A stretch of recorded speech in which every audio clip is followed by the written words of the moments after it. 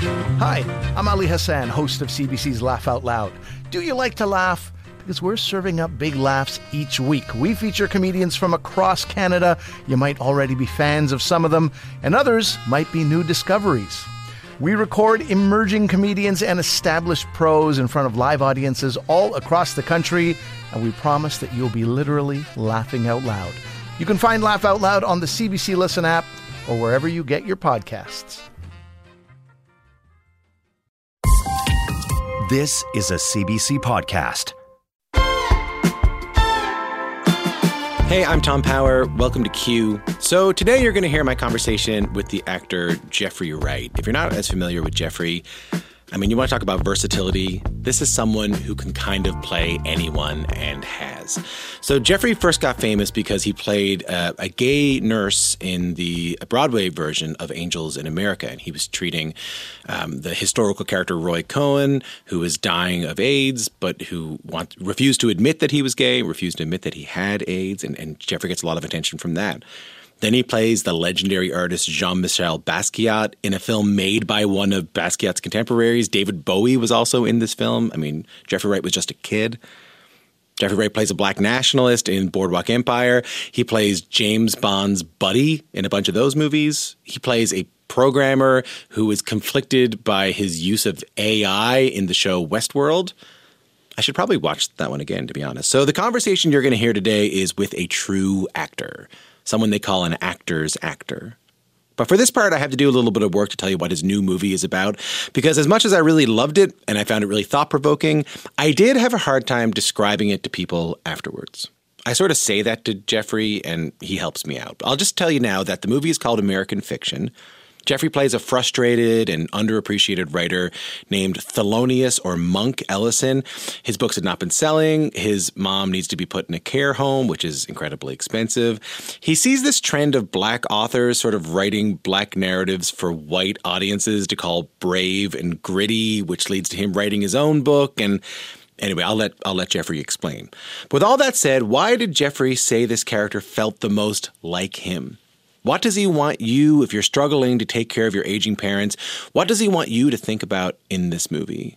And right before this conversation, news came out that Jeffrey was nominated for the Golden Globe for Best Performance by an Actor.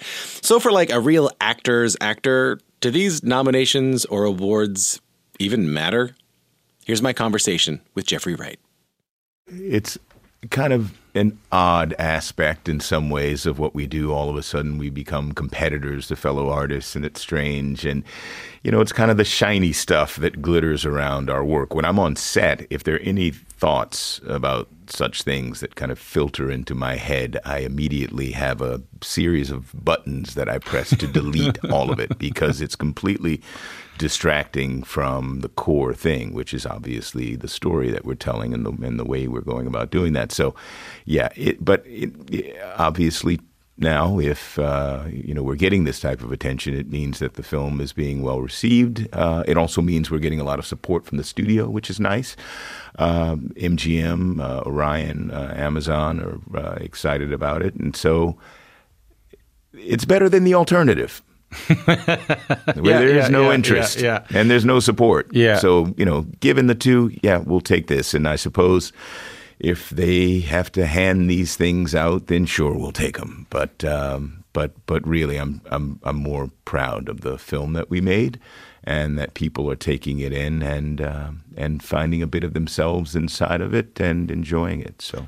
Well, let's talk a little bit. I usually in the introduction to these interviews try to summarize the plot as best I can, but I didn't in this case because I feel like there's so much to the film and I kind of wanted to hear it from you. But I will say that your character is feeling conflicted, frustrated, and perhaps underappreciated in his career and in the dynamics within his family. Tell us a little bit about what's at the heart of Monk's frustration. Well, Monk is an academic and a writer. He writes from a perspective of intellectual and creative freedom. His interests are his own, but he writes things that are kind of esoteric, reinterpreting Greek mythology and the like. In the book, which the film is based on, a book called Erasure by a writer named Percival Everett, Monk has these moments where he drifts off and meditates about fly fishing and the intricacies of outsmarting a fish or woodworking. They're wonderful because it shows the kind of peculiarities of his interest for a man like him as perceived by the outside world. And it also shows this kind of lovely solitudinous side of him, which we see in the film. But so he's his own guy, writing from that perspective. But nobody wants to buy his stuff. They're not interested. Those few people who still read aren't interested in buying his books. Monk, your books are good, but they're not popular. Editors, they want a black book. They have a black book. I'm black, and it's my book. You know what I mean. So out of frustration, he decides to write an urban novel, kind of a novel for the masses. He encounters the work of a writer played by Issa Rae, and he feels that this work is beneath him. So out of spite, he writes this novel under assumed name, and it blows up. It's the biggest selling novel of his career. And at the same time, his family is going through crisis after crisis, and he finds himself at the center of that, having to be caretaker of his mother, but in a larger sense of the family as well. So while he's forced now to live this dual identity as himself, but also this character Stag R. Lee, who's written this book allegedly, he's dealing with the ordinariness of family life. And so what's wonderful about the two aspects of the film is it plays on the tropes and stereotypes of, a perception of what a man like him is supposed to be, a black man in America, while at the same time his life is just like anyone else's. And the humanness that we show there contrasts wonderfully with the ridiculousness of the other side. Cord Jefferson, who adapted the book and directed the film, has really done a wonderful job of balancing the many aspects of the story. He did say that you were his only pick for this role. He did say, my understanding is he said to you, I need you to do this film for me, and there's no plan B. No plan B. Yeah. Why do you think he said that to you?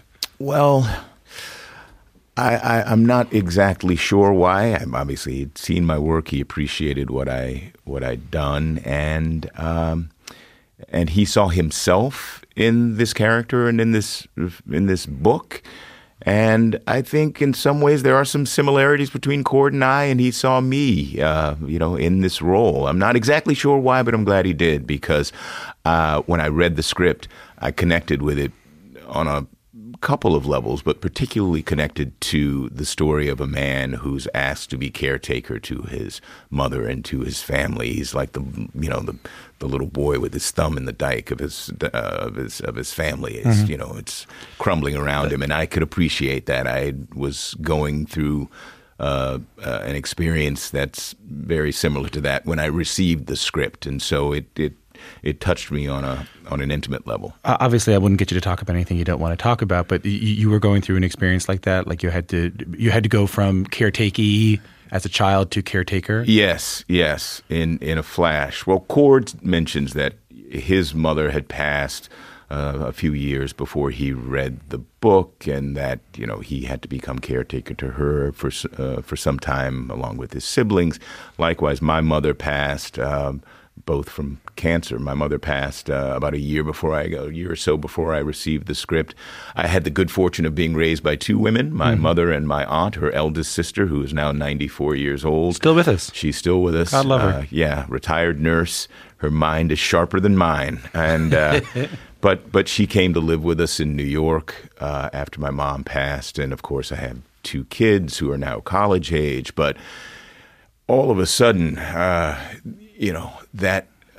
that delusion that we live under when we're younger, that life gets easier as you get older, just evaporated very quickly. And it also asks for sacrifices on the personal level, and there are distractions to your professional life and all of that. It's a complicated time, but it's a necessary time. So that's very much at the center of Monk's circumstances in this film. And it's also it's also an experience that many have had and many will have. And so people that have seen the film, and the film was just released on a limited basis in America now, but people have seen it multiple times somehow because we've had a lot of screenings.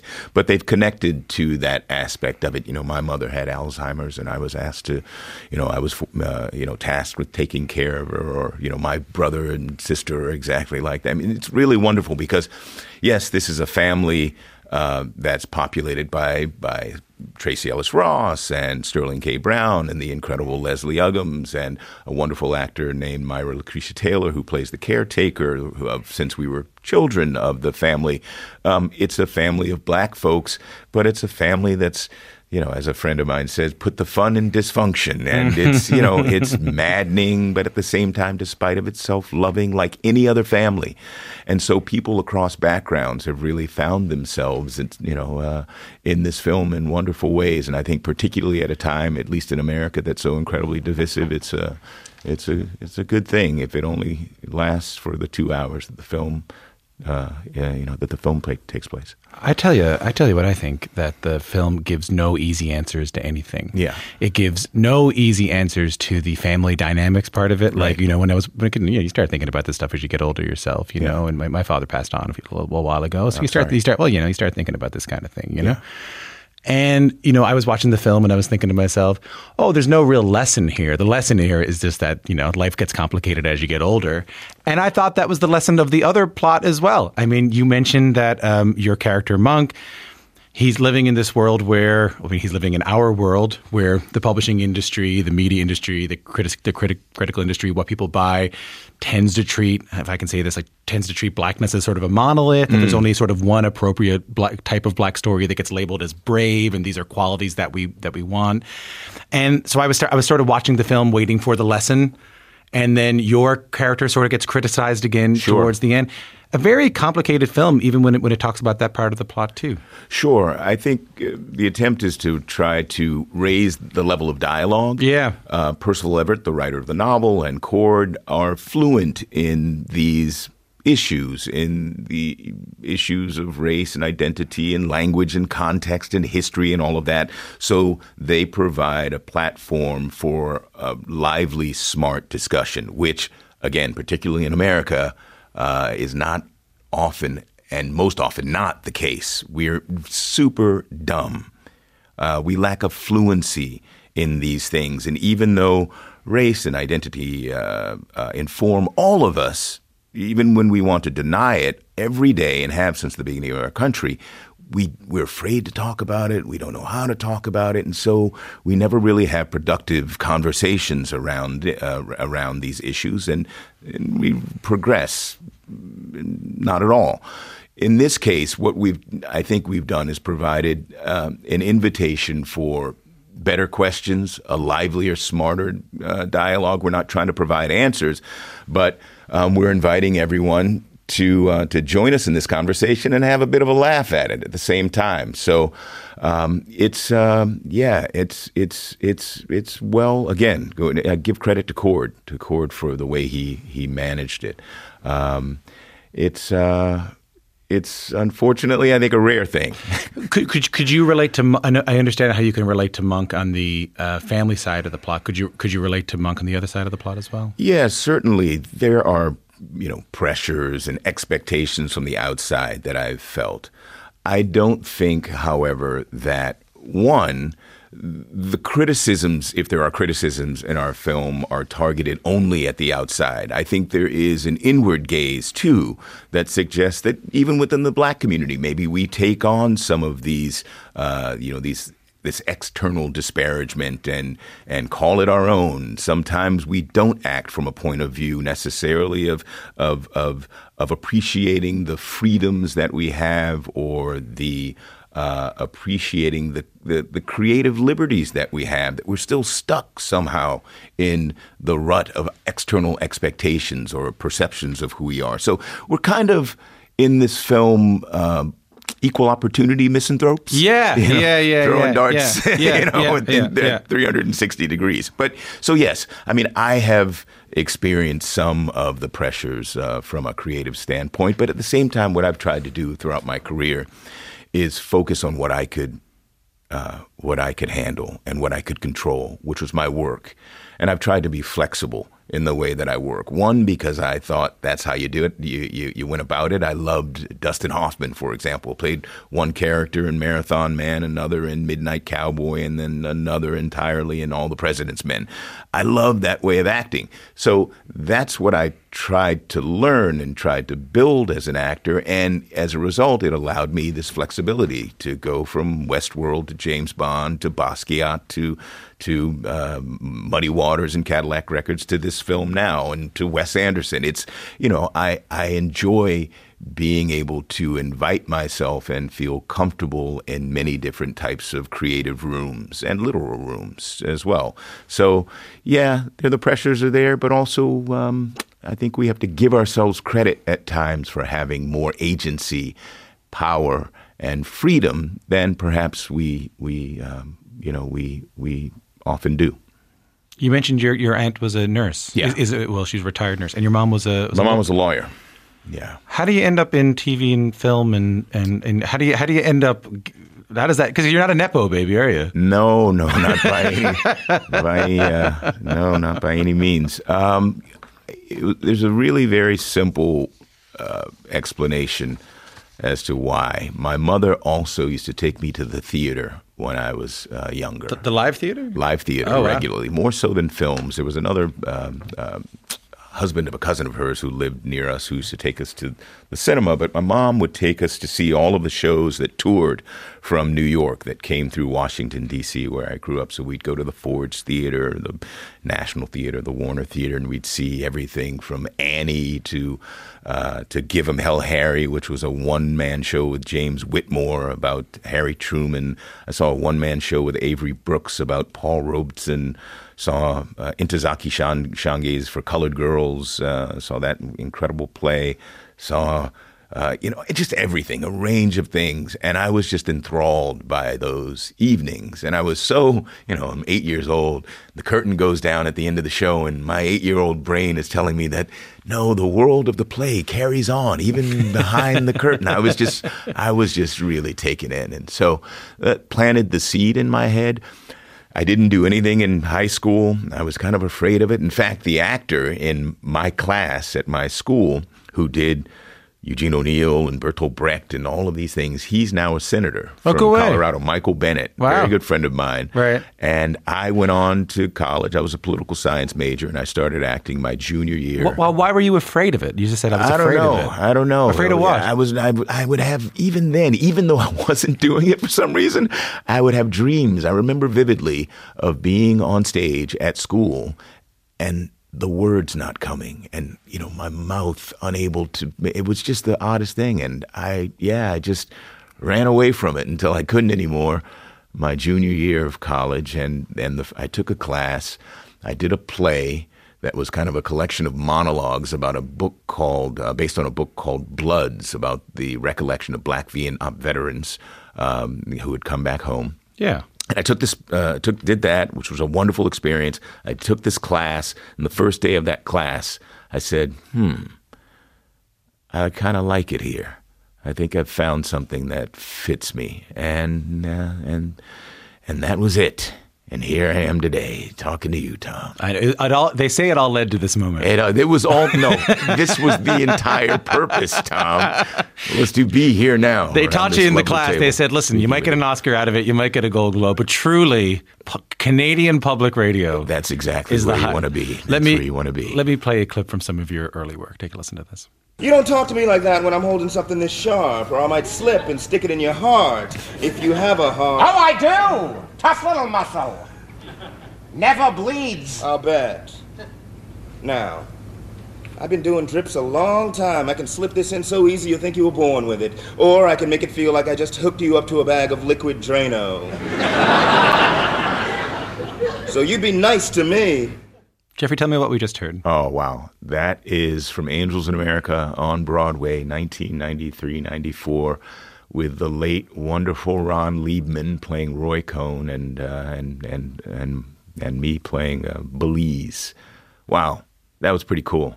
What goes through your mind hearing that? Oh, man. I immediately, even though I'm on stage at that point, but I was immediately taken backstage to those nights doing the show and hearing the play.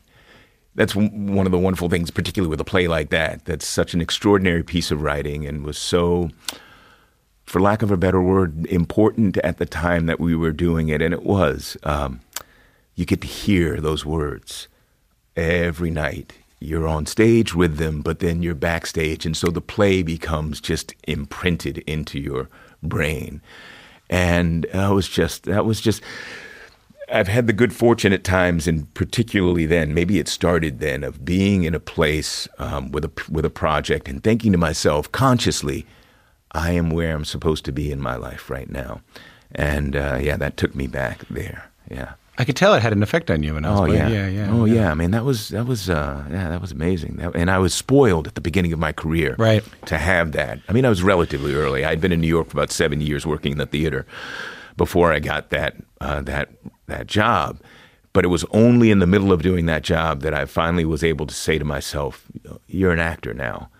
And again, it was the marriage of two interests too, acting, storytelling, with my political interest. There was a friend of mine from college who said to me one night, he came to visit me. He was a super interesting guy, super smart. And he said we would be drinking bourbon. We were a kid, one late night, talking, and he said, Jeffrey, the theater is the highest calling. I think he went to medical school after. I was like, I don't know. And he said, this was so strange. This was probably 6 years before I did. He said, one day you're going to do a play that announces the death of Reagan. And I said, well, that's interesting. But then I thought back, I said, what, George, what were you doing? What kind of crystal ball were you looking at? Because the play was about these people trying, as the play ends, to strive for more life, but it was also about the resistance to recognizing the humanity and the validity of these men and who were sick with this disease and those who were confronted by it, and denying them their citizenship, and particularly pointing to the conservative political response to that led by Ronald Reagan. And so anyway, it was just as well. We did that play when the crisis was still pretty hot in America.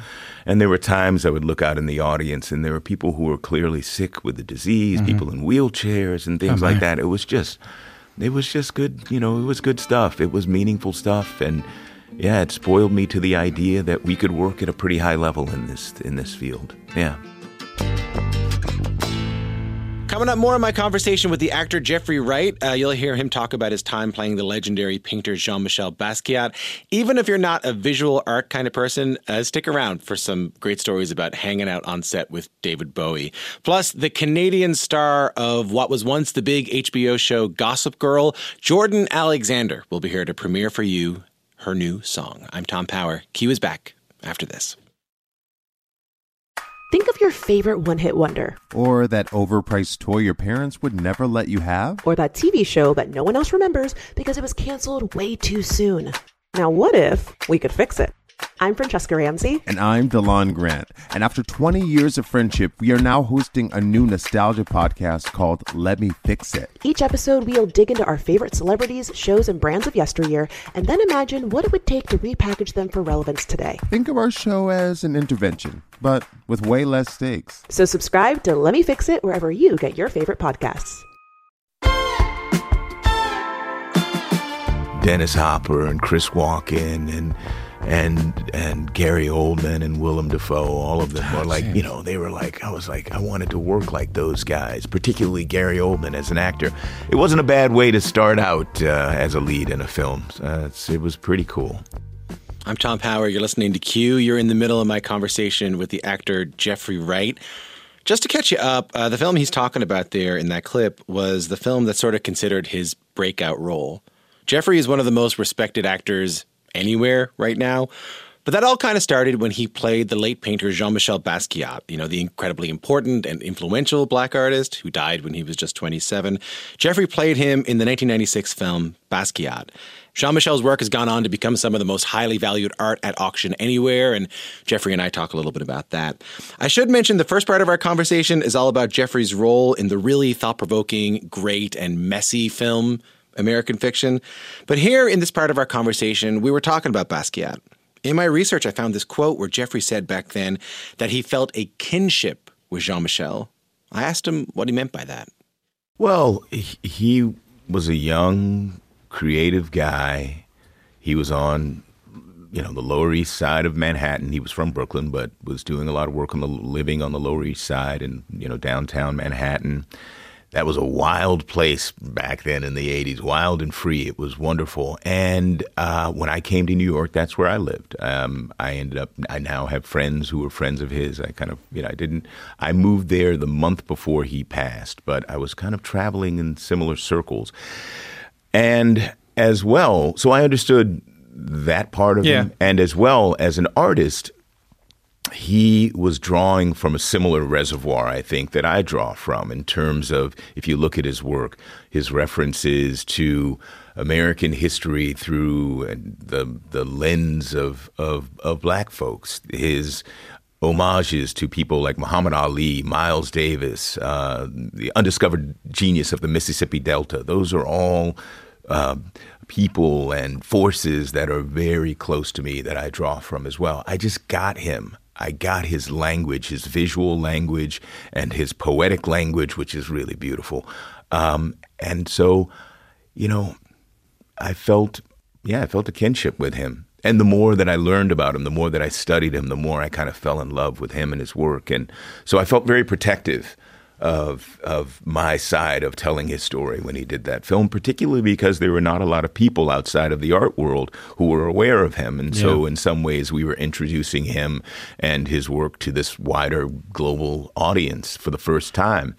And as you've seen since that film, I mean, he's become, and I'm not saying it's entirely our responsibility, of course. The responsibility lies with him and the power of his work. Yeah. But, we helped give a little boost to the reception of him. But since that, I mean, he's become maybe the most popular artist of the last, certainly 25, 35 years. I mean, it's incredible the way that he has become almost ubiquitous on landscapes across the world. It's pretty cool. What is that like for you when you see one of these auctions go up for, $11 billion or whatever it is, Well, I think back to the time I was in Julian Schnabel's studio. Julian directed the film, and he was so, generous with me in giving me space to paint. And I would go at any time of day, at night, and just go in and sit and paint. And I remember one day, the producers of the film were also art collectors. And I remember one day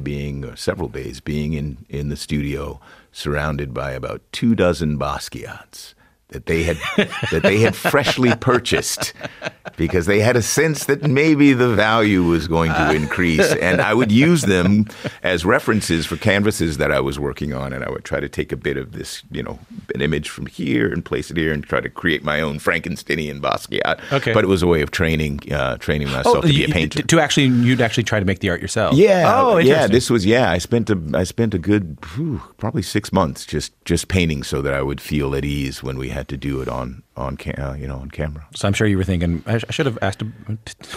Can I have one of those? Oh yes. That was a mistake. That was a mistake, made by youthful, enthusiasm just to be there. I did get a Schnabel as a part of my pay. Yeah. But that Basquiat is still out there somewhere. Waiting for you.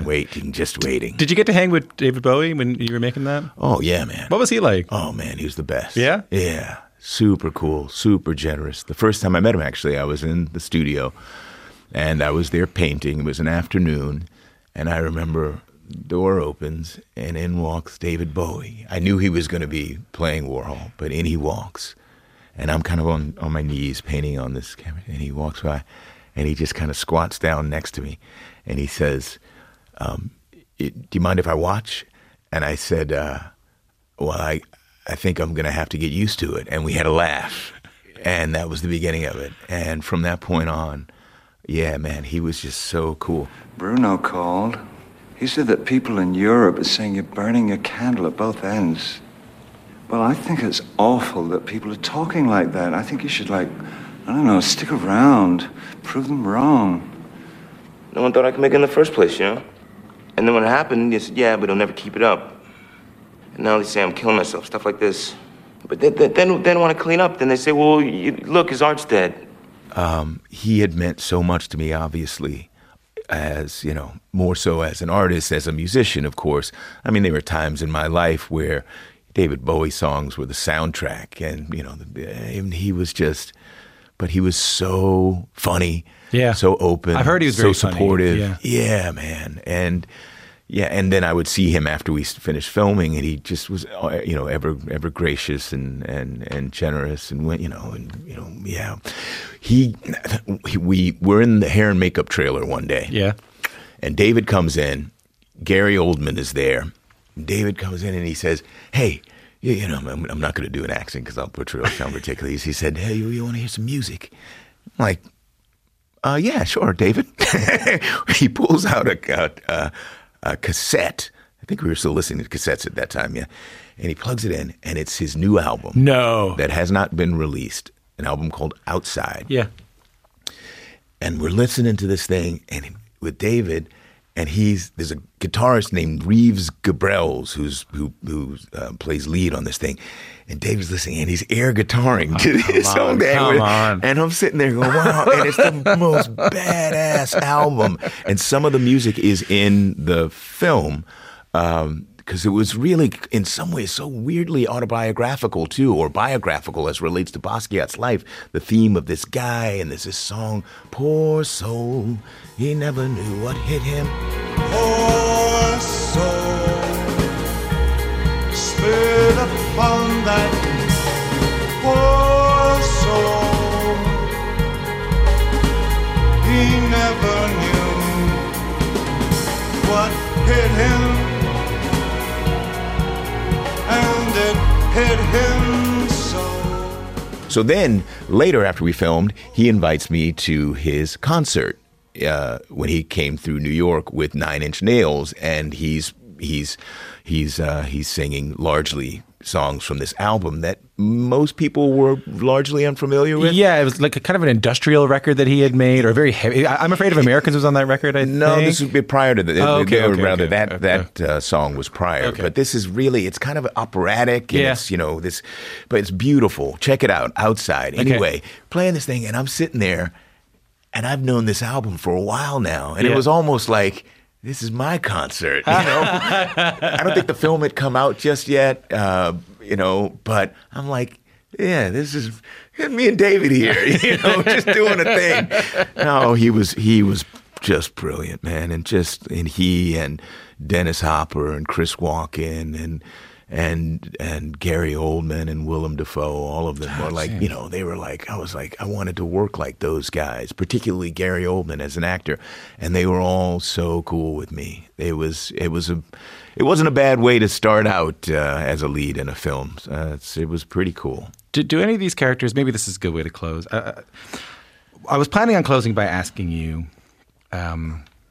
whether there's parts of this character Monk that stay with you, you know, afterwards. But I wonder sometimes whether that's a non-actor way of thinking about things, whether you guys just take these characters off and just move on with your day.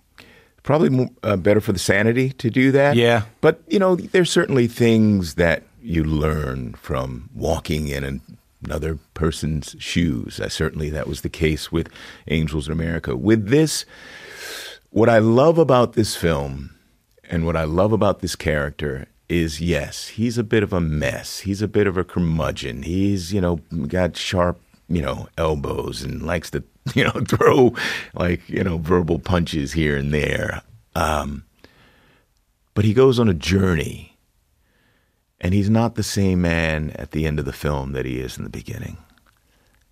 And I like that he evolves.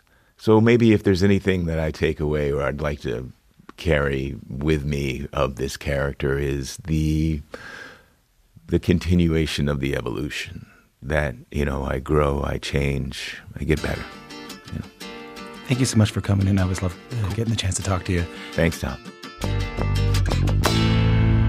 That's my conversation with the actor Jeffrey Wright. His new film, American Fiction, is out now. I'm leaving Toronto. Oh, tell me not to go. I'm Tom Power. You're listening to Q. That's a little bit of a new song from the Canadian artist Jordan Alexander. The song is called Leaving Toronto. It's from Jordan's upcoming debut album. It has been a big few years for Jordan Alexander. She was one of the stars of one of the big HBO shows, Gossip Girl, the reboot of Gossip Girl. She's also been working with the fashion label Fenty, which is the fashion house founded by Rihanna. And now Jordan has new music. I honestly didn't know Jordan made music at all. I just knew her as a model and as an actor. So I caught up with her recently over Zoom, and I asked her why she wanted to make music, and I asked her why she was leaving Toronto in the first place. Yeah, so back in 2020, I had this incredible opportunity to go to New York and film Gossip Girl, and it was just a really tumultuous time for me. I was having I think the worst heartbreak I've ever experienced. Wow. And then right in the middle of that, this really super exciting thing happened. And I was kind of torn because I wanted to fix things with this person I love, but then also go off and do this amazing thing. Now, listen, I'm not here to ask anybody's social insurance number or anything like that. But was this person who you experienced this heartbreak with, were they in Toronto or were they away? So they were in Toronto, and because it's 2020, it's the pandemic. So once I leave to New York, that's it. It's phone calls, maybe you can't see each other after that. So you were going through this heartbreak. You get this incredible opportunity to go to New York to work on sort of a game-changing television show. Yeah. And it's the pandemic, so there's no going across the border. Man, oh man, that's exactly. A lot. Yeah, it was wild, and it all happened in about the span of 2 weeks. I had to pack up my whole life and figure all of this out in about 2 weeks. So I think you made the right call, Yeah, definitely, right? But it was a lot. I just, when you're heartbroken, it feels like the only thing that matters. Yeah, I do. What about the song? When did the song come to you? Yeah, so the song came to me in that 2 weeks while I was packing up my life and looking for an apartment in New York and crying on the streets of Toronto about this person. So there's a lot going on. What do I even mean by it? I will always be like this. Keep art on my sleeve, I wish. Only for a real moment worth more than a year of holding on to a false bliss. My brain's like a cave, the darkness. Has this person heard the song? Yes. I'm not. What should I discern from that tone of voice you just answered that with? Yeah. Well, everything actually kind of worked out. We're still together. We're still very much a part of each other's lives. So. Well, isn't that a happy ending? It's a happy ending. You've had a big few years, between Gossip Girl and working with Fenty. Yeah. Why still make music at this stage? What does it do for you? Yeah, so that has just been my deep love and passion. I love arts in general. Acting is amazing, modeling is great, but there's just always been something in me that wants to songwrite and make music, and it is my joy in life. So I don't think I would ever stop, no matter what. Where do you find the time? Yeah, so kind of just in between. So I basically wrote this record that will be coming out in 2024 while I was filming Gossip Girl. So just kind of after I'm done shooting, or maybe I come up with a line while I'm on set, something like that. What did it give you when you're, in the midst of this really high pressure job, this really high pressure show, but also one where you're speaking someone else's words? What did it give you to be able to take those moments for yourself? Yeah, it was actually really important for me. It was grounding. It reminded me who I am. I'm in a new city. I'm in a new country doing this crazy thing. And I feel it was just oh yeah, I'm just that little girl in her room playing guitar. It just really helped ground me. And I just love it. It's my favorite pastime. If I have an hour, I'm going to do that. You want some flavor, I'll spice it up. I've been so hot cause I'm the pilot, son. Them shorties piling up. You wanna be the runner up? One of the folks you co-produced this record with is the Canadian rapper Hawaii Mighty, Polaris Prize winning rapper, Juno Award winning rapper, and a good friend of our show, Hawaii Mighty. I didn't know she produced records. Hell yeah, man. She's produced some of her own, and she's an incredible artist and musician all around. And her other co-producer worked on my track as well, so Taboo is a very big part of this. The three of us, we're real tight now. So tell me a little bit about what was it like to work with Hawaii on this? What do they like to work with?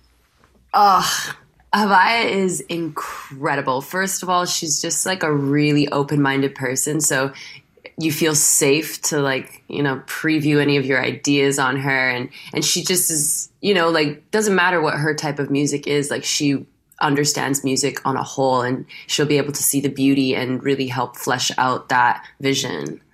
I'm so excited that you're going to be putting out this record in 2024. How are you feeling about it? Yeah. Oh, man, I'm feeling crazy about it. I finished the last song yesterday. So everything's Hold on, what? What? You finished it yesterday? Yeah, I had to re-record something. So me and Taboo went back in the studio and just really quickly, you know what I mean? So everything is like officially done now. And it's like, whoa. I hope you're getting a chance to celebrate. Can you do me a favor before you go? Can you set up the song, tell me who you are, and introduce it? Oh, yeah. Hey, I'm Jordan Alexander, and this is the premiere of my new song, Leaving Toronto.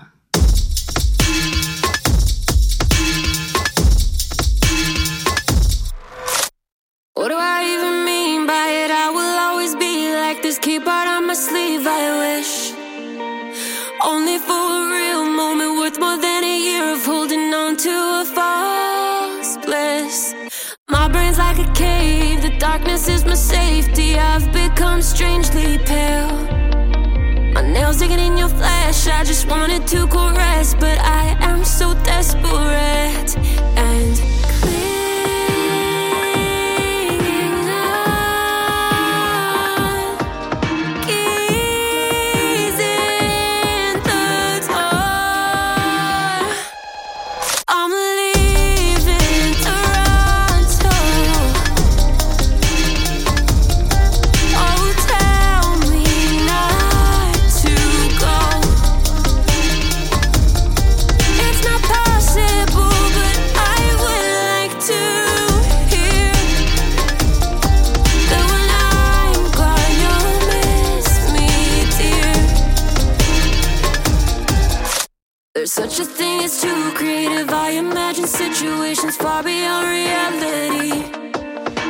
Injected with the holy nature, light the sky, but not a savior. All it ever was is me. Master of my own deception, take your words and build a heaven, begging you for what I seek. And clinging on, keys in the door. I'm leaving Toronto. Oh, tell me not to go. It's not possible, but I would like to hear that when I'm gone, you'll miss me, dear.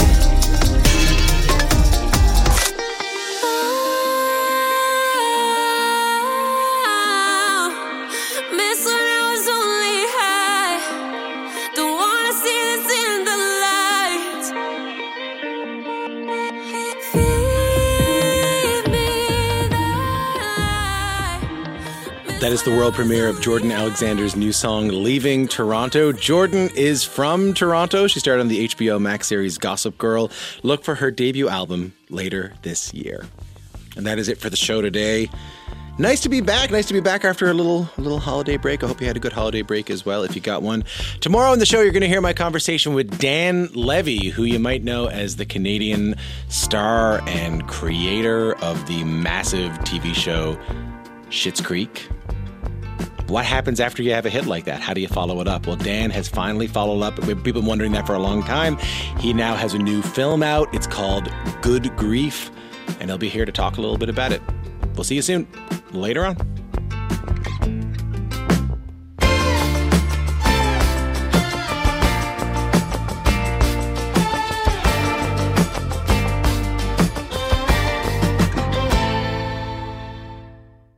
For more CBC podcasts, go to cbc.ca/podcasts.